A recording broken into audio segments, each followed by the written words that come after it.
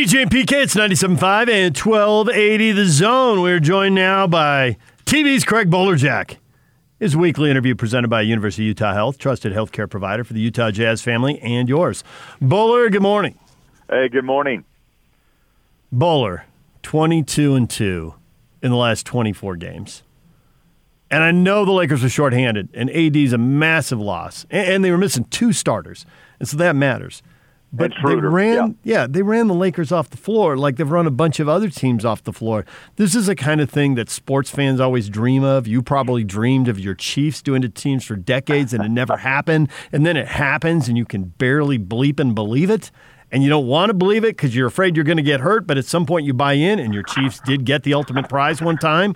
A couple of hideous losses, so 1 out of 3, but it's been a great 3-year run. How far in should Jazz fans be jumping with this team? Because they haven't seen anything like this since Stockton and Malone's glory days. Yeah, it's like a generational thing. I've always, Ricky Rubio says it best, never too high, never too low, right, when he was here.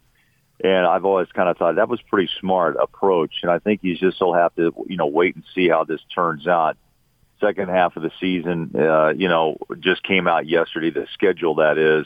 And the Jazz take off for a 4-game road trip today, and they got to play back-to-back Miami, Orlando on Friday, Saturday. But, they've got an incredible road record, one of the top 3 in the NBA, and look at their home record. They've just absolutely dominated teams. I think that's the key word here. They're dominating, not just winning, but dominating.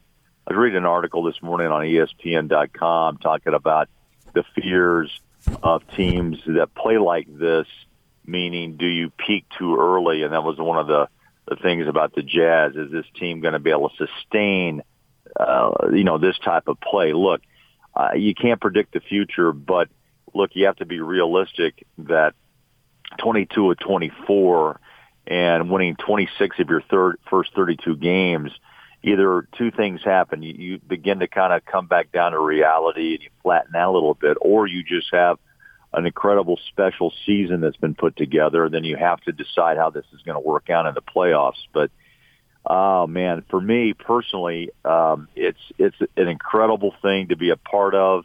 And we both covered, we know what the NBA finals are like in 97 and 98. And, those were special with Carl and John and Hornacek and Coach Sloan. And now you have an opportunity to have another special year with a couple of all-stars and a head coach who's headed to Atlanta to coach the West. I mean, pretty good in Jazzland right now. But I still have to just kind of sit back as I've been kind of through this, as we all have, and you kind of know the ups and downs, the ebbs and flows. You just have to kind of, let this play itself out. But, man, it's fun right now. And they're very talented, by the way. This isn't a fluke. Let me put it that way.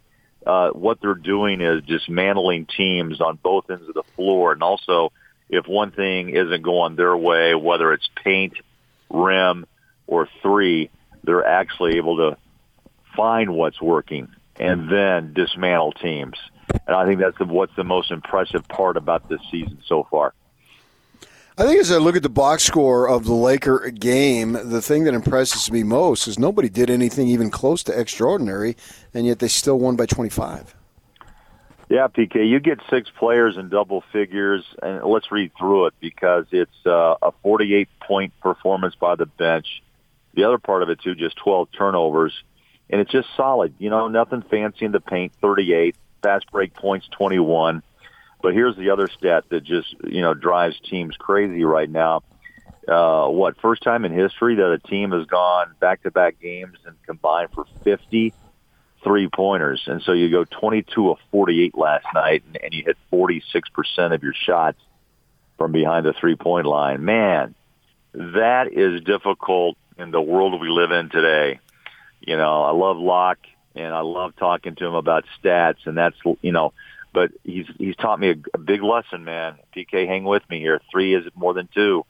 And I've always been kind of old school in the sense of I love still the beauty of the game and, going inside the old days of Malone and just taking teams apart with physicality. But, look, we're looking at what really is real, and the league has changed drastically. Not overnight, man, but it's been a pretty quick transition over the last few years, and the Jazz have followed suit.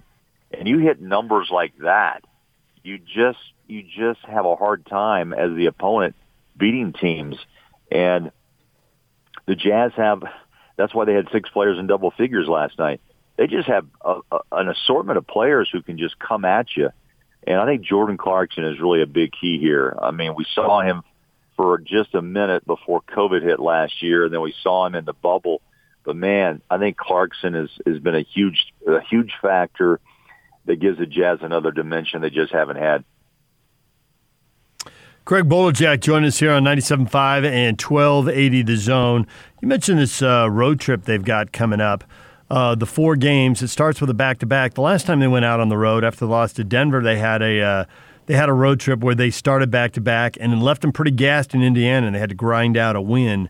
Do you think that's going to be a problem in this, or is this in this trip, or do you think this is another thing where they learned from it, they handle it a little differently, and it's not as hard to play through this?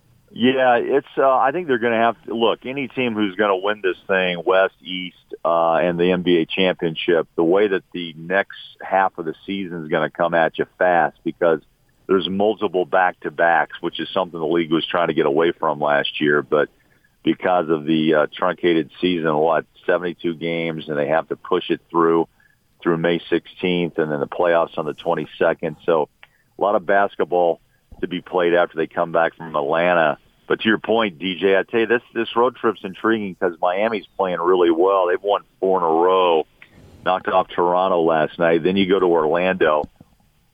Then it's kind of weird. You have to slide back across to New Orleans, and then you go back to Philadelphia. That's a bizarre kind of trip in my mind. Miami, Orlando, over to New Orleans, and then back up east the coast to Philly. But that's typical in the NBA. So I think it's a challenging trip. You start and end with a couple of teams that are going to try to fight for, high-level playoff positions. And what Philly's doing right now, they're not what people are expecting or have expected, but still a lot of basketball left to be played with Embiid and company. And, those back-to-backs, everyone always says like Harper and T. Sometimes when you're playing well, the more the merrier. I mean, you just kind of want to get through it and don't let the momentum stop, so to speak. I think that's kind of where the Jazz are now. But I think when I look ahead, how do you cool off during the All-Star break, guys, or do you try to, what do you do to keep the focus and then restart the second half of the season as the best team in the NBA? And that's what's going to be really intriguing, too, is because you come home and start one game with Houston, then you have a 5-game road trip to start the second half. That's a pretty good challenge, and I think another test and probably another indicator, really, for where the Jazz will be when they come back after the All-Star break. Don't get ahead of ourselves. We got shows to do, so we'll be talking about that coming up. Yeah, you know what, PK, for some reason, man, when that thing came out yesterday, I mean, I just kind of like peruse, and then you go, wow, what's this going to be? How's it going to impact? Because we're so close. Never has happened where you give one half of the season and they hand you another one. It's almost like a little gift you unwrap when you start looking at schedules. But, Bowler, don't you think that, we always talk about what's going to change temporarily because of the pandemic and what changes permanently? And the TV partners are like, well, yeah, let's find out why should we get stuck with games with teams that have injuries and aren't as good? And why should we miss out on teams that suddenly take off? Why not do the schedule in halves? It's the same for everybody. Everybody was blindsided by the second half schedule. And to the degree that helps everyone make more money off network TV, well, it's a business. Why not do this going forward? I think there's a lot of things that are going to change. I still think that you're going to see teams, park themselves in a city and play, 2-game series and then depart. I think that's something that's going to come out of this, the COVID, the 2 years of COVID, the 2 seasons where they've had to change things up. The Jazz are going to play the Lakers in 2 games and 3 nights in L.A. in the second half of the season. That's going to be a real intriguing, 2-game run in L.A. And I think you're right, man. Why not? Why not have two seasons, 2 parts? And I think it's really kind of an intriguing idea because, again, for the networks, I'd be all for it, right? Because you kind of know now what teams you want to focus on instead of, putting yourself in a hole with a bad game on the second game of a national doubleheader on TNT or ESPN. So I think there's a lot of things that are going to come out of this. I really do. I think scheduling, and I think you'll see still some back-to-backs, obviously, but I think you'll see, like in baseball, you just sit in a city and play a couple of games, and that's really where you get your rest, where you don't have to get on a plane and travel right after a game. So I guess we'll wait and see, but it sounds like it could be pretty productive. So the Jazz waive a player. I think they got a couple of roster spots open. Fill them with G League, or do you think they're setting themselves up for a potential move? PK, I tell you, a lot of teams, they'll have a couple of spots and they wait and see, right? The second half of the season, they may want help. They may want another, I don't know if they want another shooter. They may want another forward.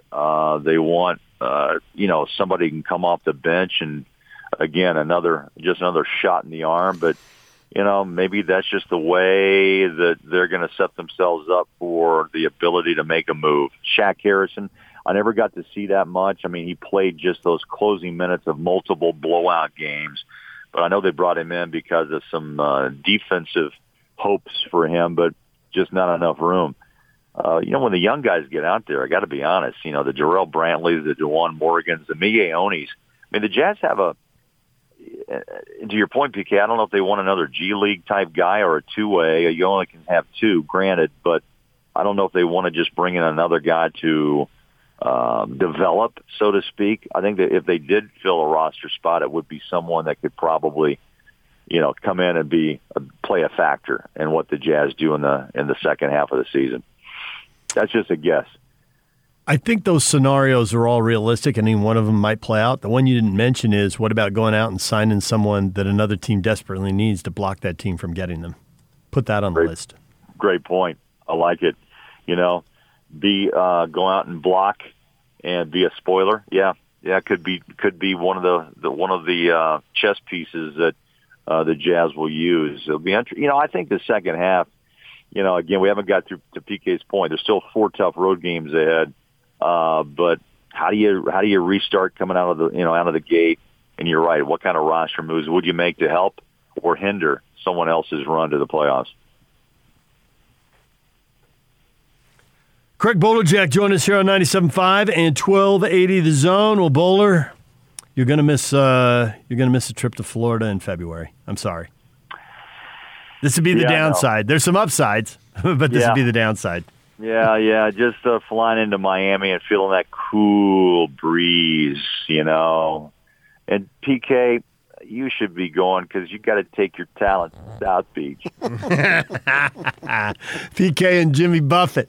Oh, I can hear it now. A concert. Sipping on a little lemonade and PK just singing with that shirt. DJ, that shirt he's got, that Jimmy Buffett looking shirt, the Tommy Bahama look. All right, Bowler, thanks for a few minutes. We appreciate it. All right, guys. We'll hear you on the call Friday night.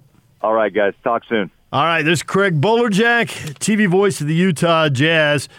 And his weekly interview is brought to you by University of Utah Health, trusted healthcare provider for the Utah Jazz family and yours. With 16 neighborhood health centers, U of U Health has a game plan for your family's care.